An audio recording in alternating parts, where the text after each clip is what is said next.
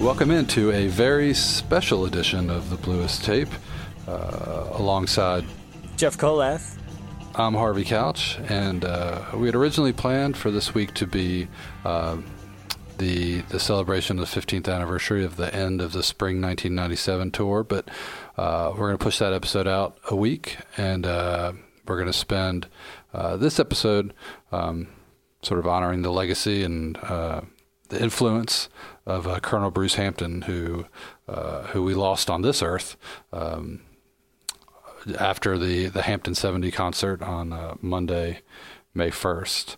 We're going to play some songs from his guest appearances with Widespread Panic. We've also got a very special interview that we'll be having as well. So, Jeff, any thoughts on the Colonel? I think how you just introduced this show was pretty appropriate. He said, "On this earth."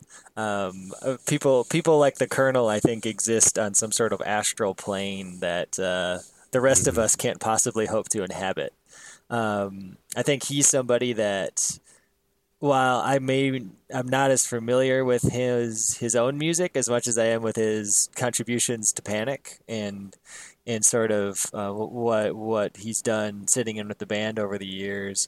I've always really appreciated him and his contributions and just how much of what Panic is, but also other bands like Fish and obviously Aquarium Rescue Unit. And in some instances, you could say the Allman Brothers for the last, 17 or so years, or from 2000 to 2014 when Derek and Jimmy were in the band. Like, his influence is everywhere, and he's sort of one of those, I wouldn't say he's the last, but he's one of the last connections to that sort of really great era of not just Southern music of the late 60s, early 70s, but sort of Southern music plus avant-garde. And he was sort of the torchbearer there. And, it's always sad to me when you lose people who had a strong connection or a strong relationship with guys like Duane Allman. So I think that was honestly one of the first things that struck me, was that he's one of the last living connections to him. And obviously with Brother Greg not in good health either, that's another one too. So I think just helping the last few days have been really just sort of me kind of putting it into perspective, and obviously the great tributes that have come out from guys in Panic, but Chris Robinson and Carl Denson and Derek Trucks and Susan Tedeschi have really struck me. I mean, it's always too bad when people, the thing is, you never find out what people really think about you until you're gone. But the nice thing about the show that they did on Monday night was that was the thing, that he knew how everybody felt about him. So I think if you're ever going to go out like that. It was, it's as sad as it is. The solace is that he went out on stage with people that love him and people that he loved, and that's a wonderful thing. Again, no matter how sad it might be. There was a great quote from JB in the Wall Street Journal. I'm just going to read it. There was an incredible feeling in the building that it was a family reunion as much as a concert.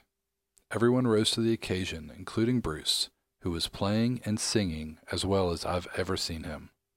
He was in command until the last second, and it was glorious to see.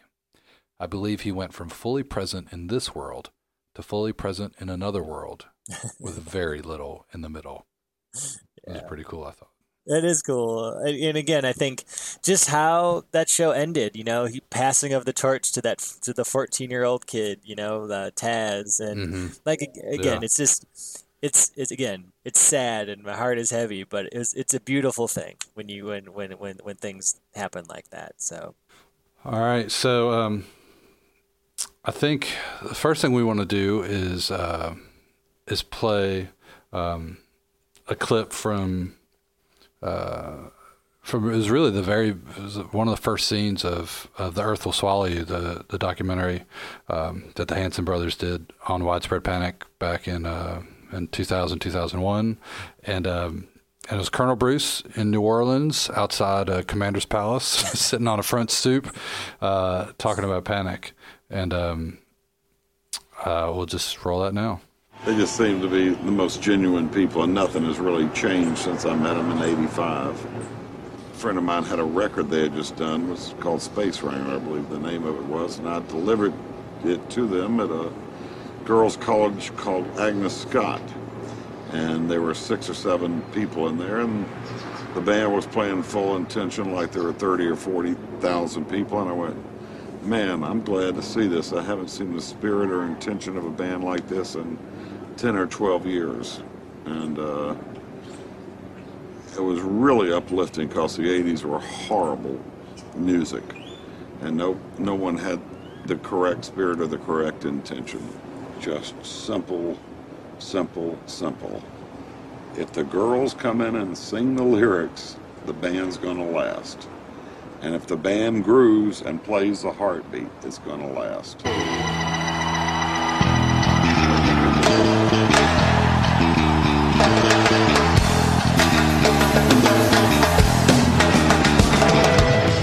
All right, that was Colonel Bruce Hampton in the fall of 2000, talking about really his first experience with Widespread Panic, first meeting them.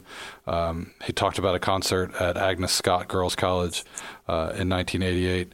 I pulled up the set list, and I don't want to run through it all, but it is, like most shows in 1988, it was pretty impressive on paper. So 9/16/88 was the time that show that the Colonel was referencing.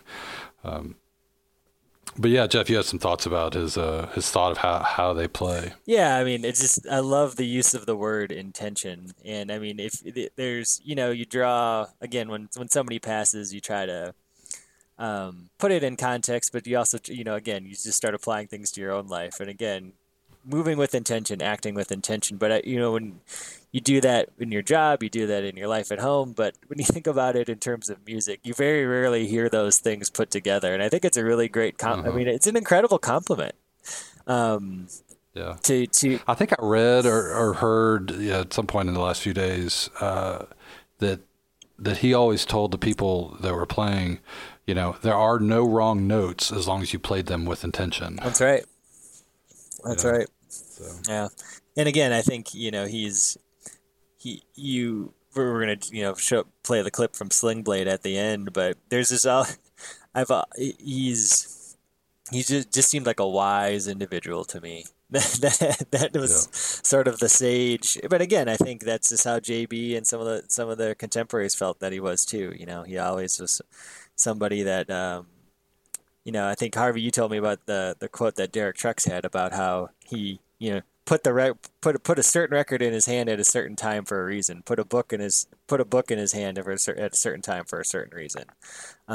Yeah, there was a great interview that Derek did with Mark Maron on the WTF podcast. We'll put a link in the show notes, and that's where he talks about Bruce's influence. When he was a young boy playing guitar. And I just thought that was so cool. It's like, I'm bringing you along, but I'm bringing you along slowly. I'm bringing you along deliberately, but I'm also bringing you along with intention. It's just, right. they're not just going to say, yeah, you should listen to Sun Ra. Here, just take this. It's like, no, you can't do Sun Ra before you do this. Exactly. And so anyway, I just, it's all, again, it's one of those things it's bittersweet, but it's sort of, I've learned a lot about the man in the last day or so, but and just how far-reaching his impact was, and it's been, again, it's too bad that he's gone, but it's clear that he had a pretty substantial impact on a lot of people's lives. Well, let's get to the music. We've got tonight. We have 5 different selections spanning almost 11 years, and. Jeff, you wanna lay out our first passage here? Sure. So we'll play our first 3 selections for tonight, and we're going to start in 1990, right at the end of the year. Panic did a 4-night run at the Cotton Club in Atlanta, December 28th through December 31st, 1990. And on the next to last night of their run, they had Colonel Bruce sit in on their encore, and we'll be playing the Start our show with the last song that Colonel Bruce played, which is "Turn On Your Love Light," the old Bobby Bland song, and we'll start there, and then we're gonna jump forward a couple years to the Horde tour of 1992. And Harvey, you've chosen a pretty cool selection from that tour. Yeah, I always thought those ARU Panic full band transitions were really cool. They did them about a half dozen times in that 92 Horde tour. The one from Atlanta on 8/7 is one that's maybe a little more famous, but this is from just a couple nights later at the Merriweather Post Pavilion.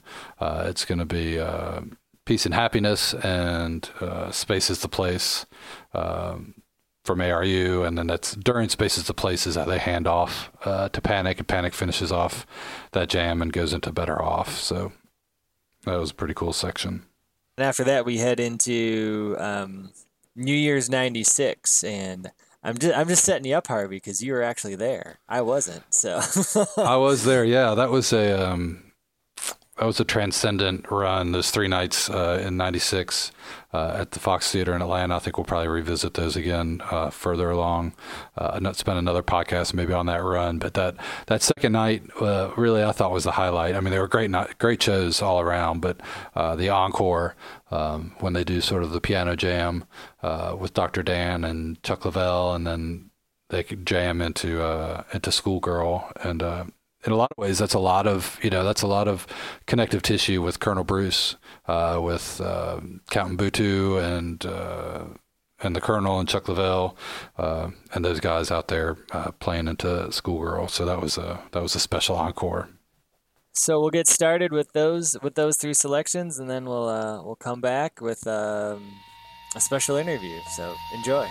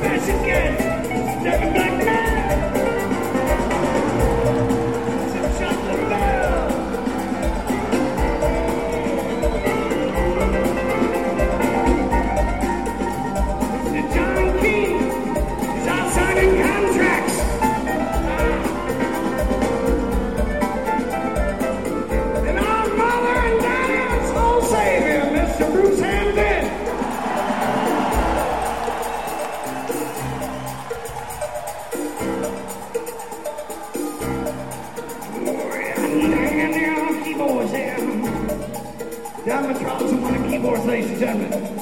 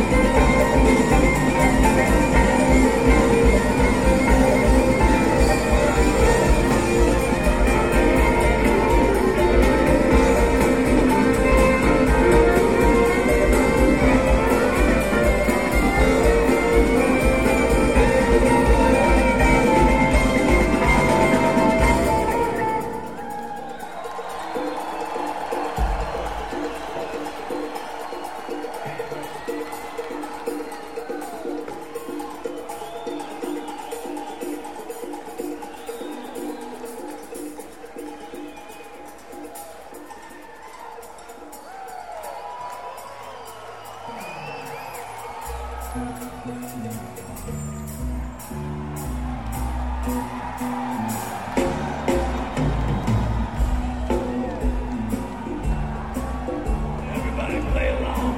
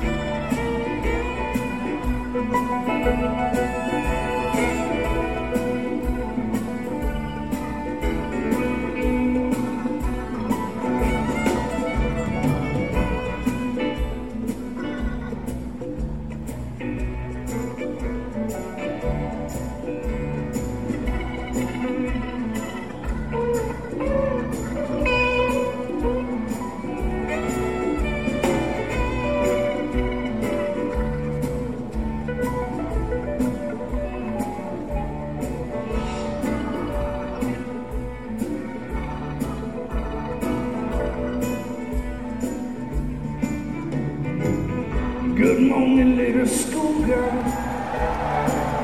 We come home with you. Oh, you'll never know the sunset. Twitching little schoolboys too. Come on, pretty baby. None of us will never do you no harm. You're so young and pretty. Just take a little grandma.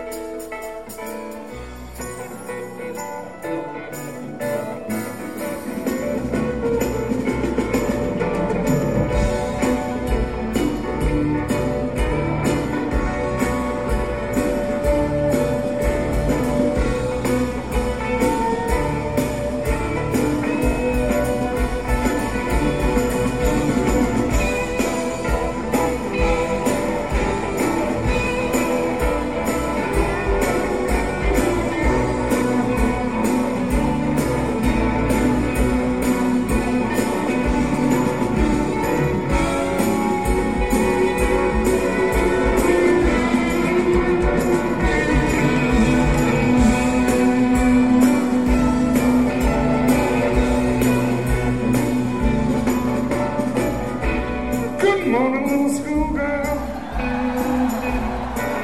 I did it round. Good morning, little schoolgirl.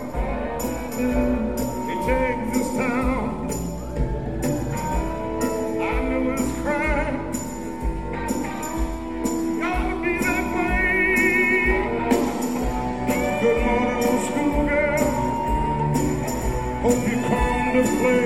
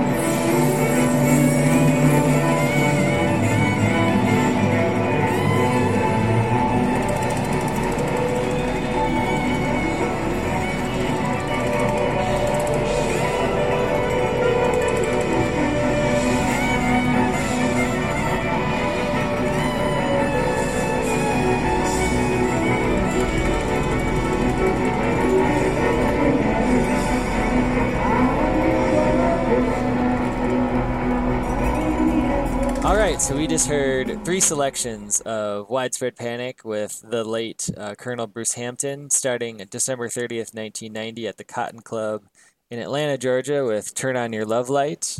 And then we traveled up the road to Meriwether Post Pavilion in Columbia, Maryland, August 9th, 1992, part of the Horde Tour, and the ARU Widespread Panic Jam, which was Peace and Happiness into Space is the Place into Better Off. And then we concluded that segment with a really fantastic encore from the Fox Theater in Atlanta, Georgia, December 30th, 1996.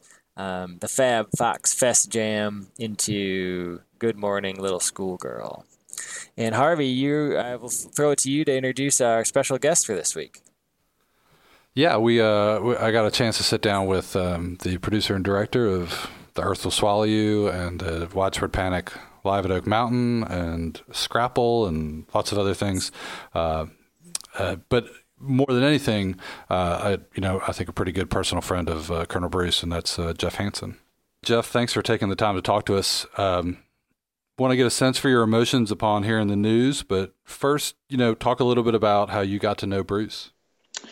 I got to know Bruce when we shot The Earth Will Swallow You in 2000. And I met him at Oak Mountain on August 13th, 2000, when he came to play with Widespread Panic. And we were fortunate enough that evening, we had asked the guys in the band for the opportunity to shoot a segment of them picking the set list. And that request went in at the very beginning of the summer. I mean, we gave them a bunch of requests of things that we wanted to do. We asked them what they wanted us to do. We told them that we wanted to shoot them, collaborating with their contemporary musicians, and who should we reach out to? And they gave us a list. And of course, Colonel Bruce was on that list. So it was at that show that Colonel Bruce, finally linked up with them. And, they had put off letting my brother Chris and I into the dressing room to watch them or record them picking the set list the entire summer. And that was the last show of the tour. And so they finally said, all right, I guess we got to do it. I guess now's the time. I guess we better do it tonight or we're not going to do it. And we were lucky enough that while we were there, in walked Colonel Bruce Hampton and Reverend Jeff Mosier. And we were just fortunate enough to be flies on the wall as these, great friends caught up and just told stories about, what they've been doing since they last saw each other and laughing about other old stories. So it was a pretty special thing just to, be able to witness that. And then when the band left, we stayed in the room with Bruce and interviewed him. And it was an very, very interesting conversation, as any conversation with Bruce is. Mm. And it was so dark, and it just didn't look very good at all. So we weren't really able to use it in the movie. And subsequently, we then hooked up with him in New Orleans and sort of, did the interview all over again. But at some point, we're hoping to take that sort of set break interview footage with Bruce and at least maybe even just put the transcript out, because, just listening to Colonel Bruce is always enlightening. I mean, sometimes it's nonsensical. Sometimes you have no idea what he's talking about, but, that's okay too. I mean, that's the thing. That's the thing about Bruce, that, sometimes it's the most profound thing you've ever heard, and then sometimes it's kind of gobbledygook. I mean, he would start doing that. He'd start it's almost like he had a tick sometimes. He would just sort of start doing these kind of wild things. But so that's how we met Bruce. I rewatched that set break thing tonight, and it struck me like seeing it really. I mean, the band seemed like genuinely. It was like how they greeted him was how you would greet like your uncle or your grandmother. You know what I mean? It was like big hugs, and you know what I mean? That's sort of like real affection, like genuine, like, and I wanted to watch that as well, but I haven't seen it in a long time, but I remember the footage just from, shooting it and looking at it in the editing room. And I remember when he runs into Dave, and Dave does this kind of like moment, and they loved Bruce. I mean, Bruce was, JB's got several times over the years where he's referred to him as my daddy. Sure. And I think he was very much the, spiritual father of that band and a lot of bands. I mean, I'm sure people are talking about it all over the place. I mean, the Wall Street Journal just ran a really cool piece on Bruce that ran today. And I mean, were you surprised with I was a little bit, like the level of response sort of nationally in the news media. I mean, it was big to us, you know what I mean? Like, he's obviously a big figure in this scene, but just nationally, it was just, I was kind of surprised at the amount of the volume, Yeah, well, I mean, unfortunately, not unfortunately, I do think a lot of that is sensationalistic. The way it happened. Yes, yeah. I think if Bruce sadly would have had the same fate at a club in Tuscaloosa with 45 people there, I'm not sure, that he'd be being written about this way. That being said, it's just part of what, happened that is kind of, which we can talk about in a second. I mean, what happened is it's amazing. I'm not saying it's amazingly great, but it is amazing what happened. It's literally like unbelievable. You literally couldn't go to like a movie studio and say, here's a story about this crazy guy and this is how he's going to die. And they'd be like, no, you can't end it that way. That's ridiculous. Well, and even further, I don't think they would believe the character Bruce in the first place. Right. I don't even think you'd get that far. They'd be like, this character is pure fantasy. There's no way that this person could actually inhabit, a human shell. But, I think I wrote a piece about it, and I feel like I said on a cellular level, I think Bruce may have planned this, that this was a proper exit for Colonel Bruce Hampton. I think on a mental level, he never would have wanted to have put his friends through the agony and the anxiety and the horror of what happened. So, Bruce consciously would never have wanted it to go this way, but he was such a profound person that I just have this, and at some level, some force was saying, you know what, this is the moment, the moment, and because it happened that way, he is getting all the attention that he never got during his lifetime. He, while it's sad but people are writing about him in the Wall Street Journal, and he's getting the attention that it's great to see him getting it. It is so often is the case. It happens posthumously with so many people, but people will start. I can tell you this: that Zambi clip that I referenced earlier has 354 views. Watch. Yeah. I think people are going to start to dig into, who this guy was. He's going to become. I think there's going to be a cult of Bruce that's going to start to pop up. That'll be interesting to watch, I think, because his philosophy is profound, and I wrote about this, and he talks about it in my movie, and in talking about Zambi, Jeff Mosier's comment about it and basically Frightened is that in his interpretation, Zambi refers to a style of music that is judged based upon its intent, right? Its intention. That's the word that keeps, it just keeps percolating in the things that you read and the things you see and the things you hear about Bruce is just playing with intention and, living with intention. Exactly. And it's like I think he said at some point, there are no wrong notes as long as you play them with intention. And that seems to have made an impact on a lot of the people that he touched in his life. If there is a religion, and that is, it's at the core of Zambi.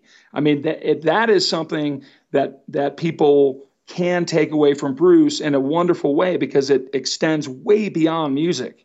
It's every thought, every action that you have to have pure intention. That is a profound philosophy that everybody in the world can benefit from. But yet when you switch the lens over to music, it's also a really cool way to look at at music. That why are you? Someone told me we were all hearing things from different all over the blogosphere or whatever, wherever it's coming from all, and there's so many cool things that you hear. And someone said that they talked to Bruce and he said. He asked him for some advice in his band. He said, the minute you think your band's good, quit. It's like these messages of Bruce's are incredibly powerful, incredibly positive messages that people can take into their lives, whether they're musicians or not. Well, and he talked about that in the bit in the beginning of the Earth Will Swallow You, talking about Panic, and that those guys are, at that moment were still so humble, despite their success, and that that enabled them to sort of have the success that they had. Well, with the people they were. As people who watch a lot of live music, okay, and I have viewed music this way ever since I interviewed Bruce on October 19th, 2001, whatever the date was. It was in October. And they had just played Stop Breaking Down the night before for the first time, by the way. I remember that. And it was the same. So that was October 27th, 2000. Yeah. In any event, ever since I did that interview, that idea of they were playing in front of 9 people, but they were playing as if they were playing in front of thousands. Now, we all see a lot of live music, and I have judged every band since then on that very basis. That I work with a lot of bands, and sometimes I remember I was working with this one musician. He was like, "Oh, the crowd wasn't really that into it tonight, so I couldn't really put a good performance out there." And I just think of Bruce like, man,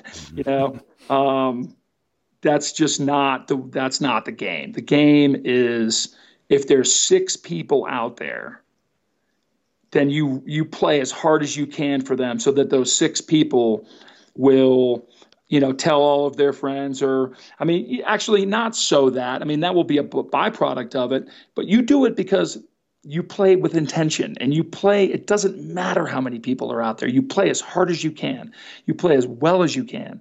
And it's every single band that I ever see. I'm watching them through that perspective that I got from Bruce.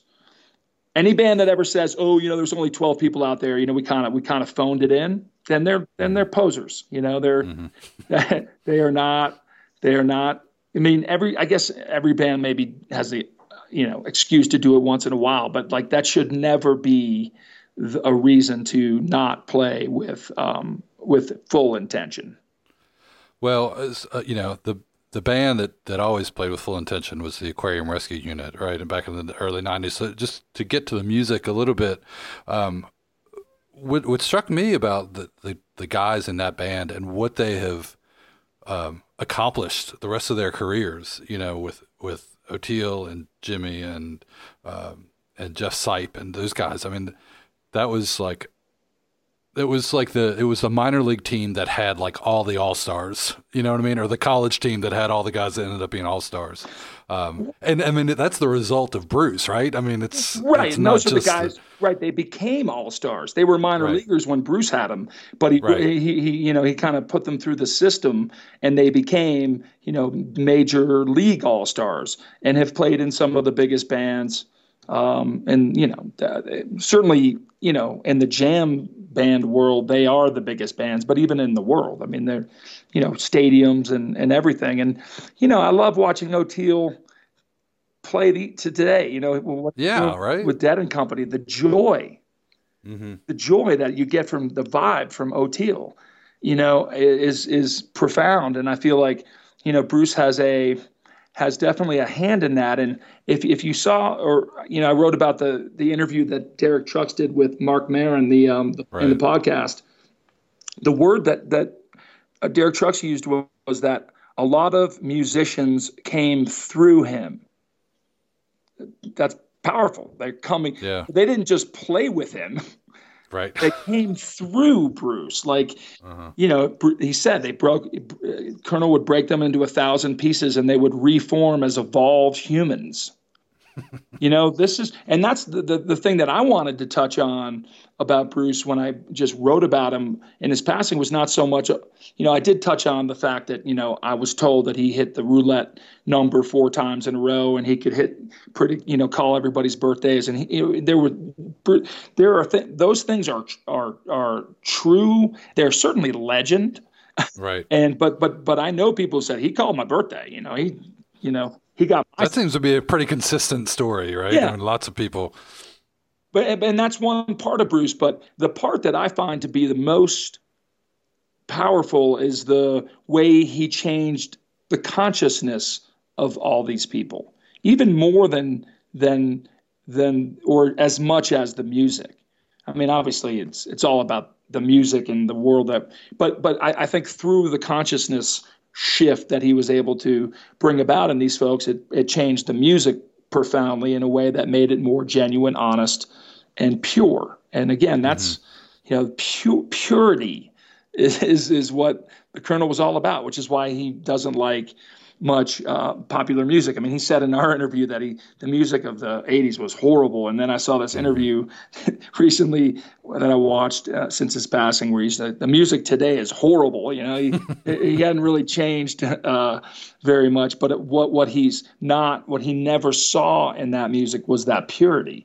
It was all so contrived and so produced by people who were just looking for a hit, performed by people who just wanted to be stars, all of the things that are very un-Zambi-like, the opposite of Zambi. Yeah. Well, I don't want to keep you too long.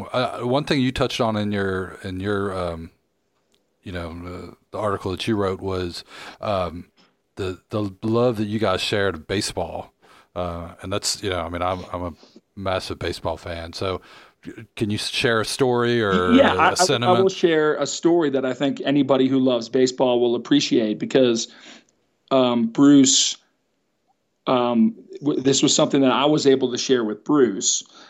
It was a book called The Universal Baseball Association, Henry J. Waugh, proprietor. Proprietor, yeah, absolutely. Yeah, I sent that. Bruce. I was talking to him once, and I'm like, "Well, you're familiar with this book, right?"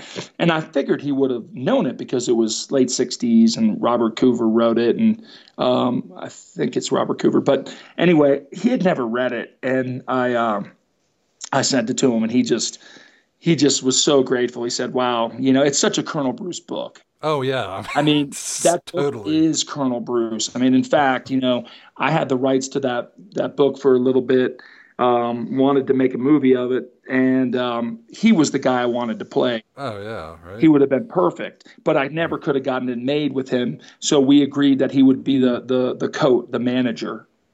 He was to be the manager, and I had this idea of Bruce in his like baseball pants, and those like baseball, shorts, Right. We always got a kick out of that. And he loved, and Mikey loved baseball, and the guys in Panic all like baseball, but Mikey really loved baseball, and it was something that he and I connected on as well. But we got a kick out of like the weirdest, craziest baseball statistics, and would text and call, and I don't know how many. If you ever called Bruce, he would say, he'd answer the phone and he'd say, this was back when I lived in Baton Rouge. He knew every, and then Mr. Hanson, and then he would be fun. He would say, "I'll call you back in 4 minutes." He was, miss hearing that voice. But the cool thing is these days you can go to YouTube and I watched an interview with him. It was a very good interview, actually. I posted it. I can't quite remember, but it was at Bruce's house, and the guy was a really good, really intelligent interviewer, and Bruce really seemed to like him. And maybe you can point it out. No, absolutely. We'll include it in whatever the show that notes. is. But it was just fun to sit on the back porch and listen to the Colonel, because like the way he spoke and the way he laughed are things that I'll miss being able to hear. But fortunately, it's out there. We can watch stuff like that, and even in like The Earth Will Swallow You for some folks. But the one thing I would want to say before we wrap this up is that at the very end, the very last thing that he did is he summoned a young player and said, "Step on out and play." And that was a 14-year-old kid. Taz is what they call him. And it was like the next generation. It was like the equivalent of Colonel Bruce's grandkids. It's like his first grandchild. And he would have had many, many more grandchildren if he lived. But I mean, the last thing he did was pull that kid out and say, play. And Right. I thought that was incredibly powerful and awesome. And so what a, in so many ways, what an incredible exit, and but yet awful too, in the sense, mostly for the people who were there. I just feel bad for all the what it must have been like when they stopped playing. It must have been a really, really terrible situation. So I feel, other than that, I feel it was probably a pretty good way to go. Well, and I don't know if you saw Jeff Mosier's video that he posted, and I'm sure that the moment, the first moments were just shock and fear and all that. But I would have to imagine pretty soon after that was, you get to where Jeff was, which is, just grateful, and the for that night, that just an amazing night. And for that, just that sort of closure of this, of his existence on this plane, and then whatever's next, right? Yeah, I mean, JB in the Wall Street Journal article said he went from being very present, fully present in this world, in this world, to fully present in another with very little in the middle. Right. Which is pretty classic JB. Yeah. And I mean, I that sort of was my own experience. Was I woke up and I read that and I started crying. I loved the Colonel and I felt terrible. And then by the end of the day, I felt, wow, like this is pretty amazing way to go for him. I mean, if you think of the alternative for Bruce, like what would the next 10 years have been like, maybe it was not quite as good as the way it happened. So I do feel blessed for that. And of course, I wrote this one thing I did write about, like the thing that I'll think about the most about Colonel Bruce is I was in Baton Rouge and I was really in a tough, just a bad state of mind. And I went and saw him and we went and had breakfast and then we went out and just sat in a parking lot and I just started sharing, some stuff with him and I was saying, I'm really struggling, Bruce. And what he said to me was, you have to make friends with your demons, otherwise they'll destroy you. And, for some reason that was sort of like just hit me. It just sort of was like, okay, maybe you should stop running. Maybe that's not maybe you need to treat what's disturbing you differently. And it really, and that was the thing for me that made me so grateful to Bruce and why, consider him a dear friend, even though I rarely saw him and I hadn't seen him in a long time. But, we did, this baseball stuff. But that experience right there was kind of like the one that, he was a powerful power. He was a shaman, it's the way I would look at it. I think I kind of have always thought that JB has kind of got some shaman-like qualities. But I think the Colonel is fully, was a full-on shaman. Well, I think that's a perfect way to finish it, Jeff. Certainly appreciate your time. I hope that maybe we can do this again on better terms. We can talk about happier moments. Yeah. Although there were plenty of happy moments that we talked about tonight. Yeah, thank you very much, Harvey. I appreciate it, buddy.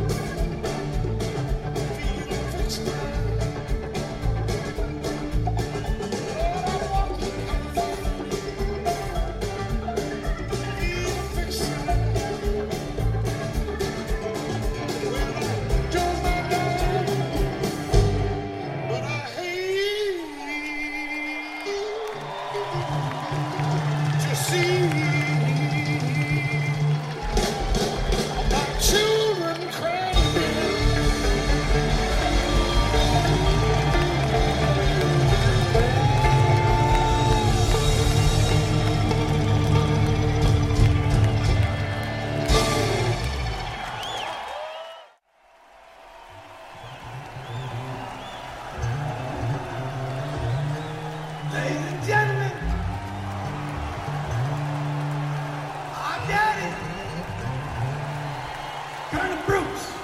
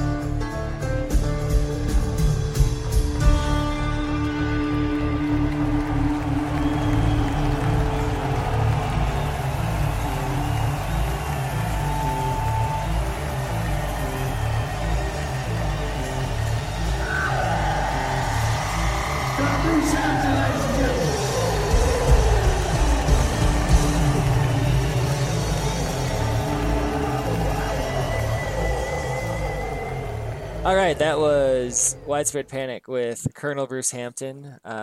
First selection was from Oak Mountain Amphitheater. I'm sure I played a lot of stuff from Oak Mountain so far. Yeah, I gotten some love from Oak Mountain recently. August 13th, 2000, Happy Child into Fixin' to Die with the late Colonel Bruce Hampton and his longtime sidekick, the Reverend Jeff Mosier.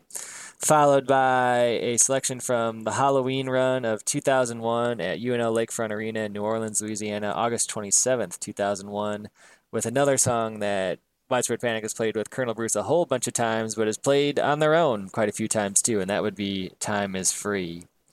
And the last piece we have for tonight is a clip from the first time I had, of course, listened to Aquarium Rescue, but the first time I actually saw Colonel Bruce on a screen and talking was in the movie Sling Blade, and this is one of my favorite scenes in the movie, and with three of my favorite people, Colonel Bruce Hampton, and then two of my favorite musicians, Dwight Yoakam and Vic Chestnut, and talking about their band in that movie and sort of the inspiration that they find. So we thought it would be a fitting tribute to play a clip from this great movie that has been around for a long time, but it still is very influential and still a great watch to this day.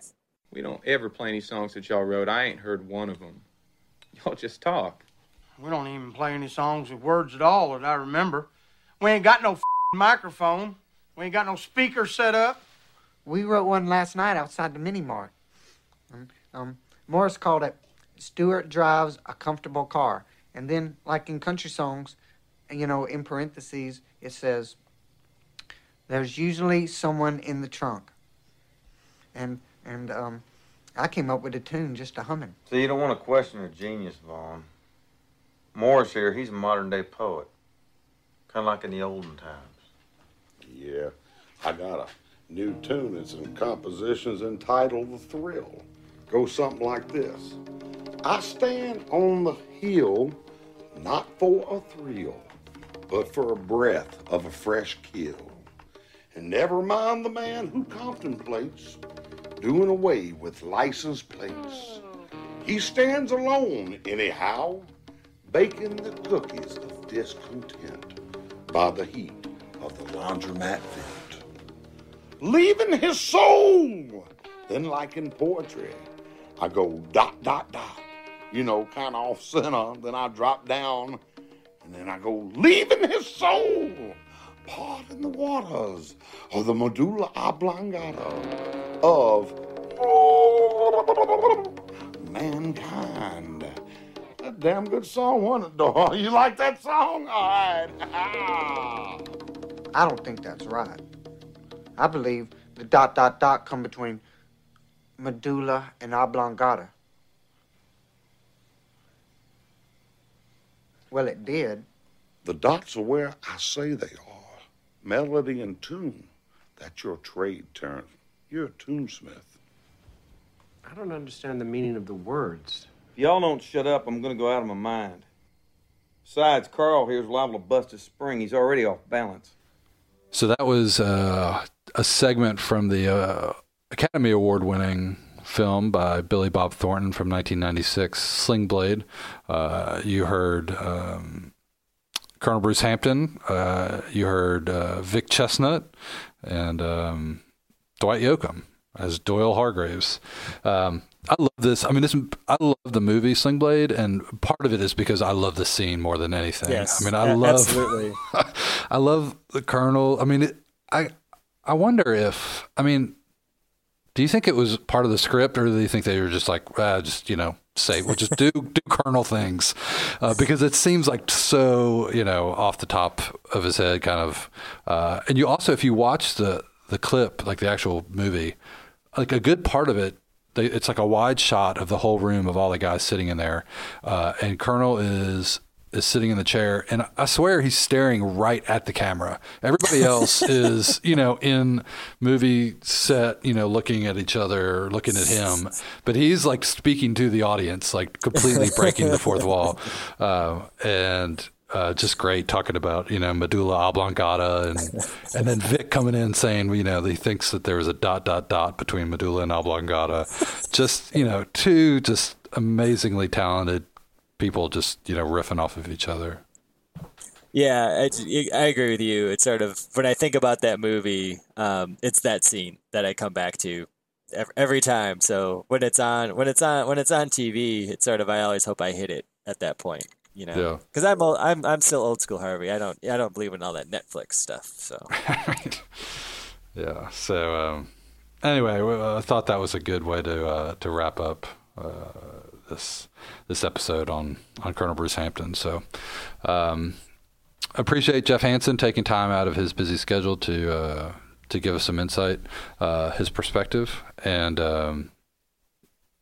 thanks to the Colonel for all the years and all the music and all the amazingly talented musicians that he has influenced. I mean, you wonder, would the bands that we love be the same today if it wasn't for him? I think probably the clear answer is no. Yeah, absolutely. And I think, I was trying to think of something smart to say, but the way I look at it is, this is a guy who was in the Hampton Grease Band, which by his own admission put together one of the worst selling albums ever on a major label, on Columbia Records. And, and when the record came out, I can see why it was rejected. 40 some years later, you can listen to it on YouTube, or if you collect vinyl, you can find it a lot of places. But there's a lot going on in that record, and it's really enjoyable. But that's a guy who a lot of lesser people and with lesser commitment to their craft, to music, but also to their fellow musicians, would have just packed it in and gave up after that. And to him, he sort of I think it almost seems like he sort of wears that with sort of a badge of honor, wore that with a badge of honor. But that's somebody who was resilient and, some 40 some years later was more influential than he was back then, and that's just a testament to him. It's a testament to his talent, and like you just said, testament to influence of all the bands that we love, including Widespread Panic. Well, we appreciate everybody joining us on this journey down memory lane.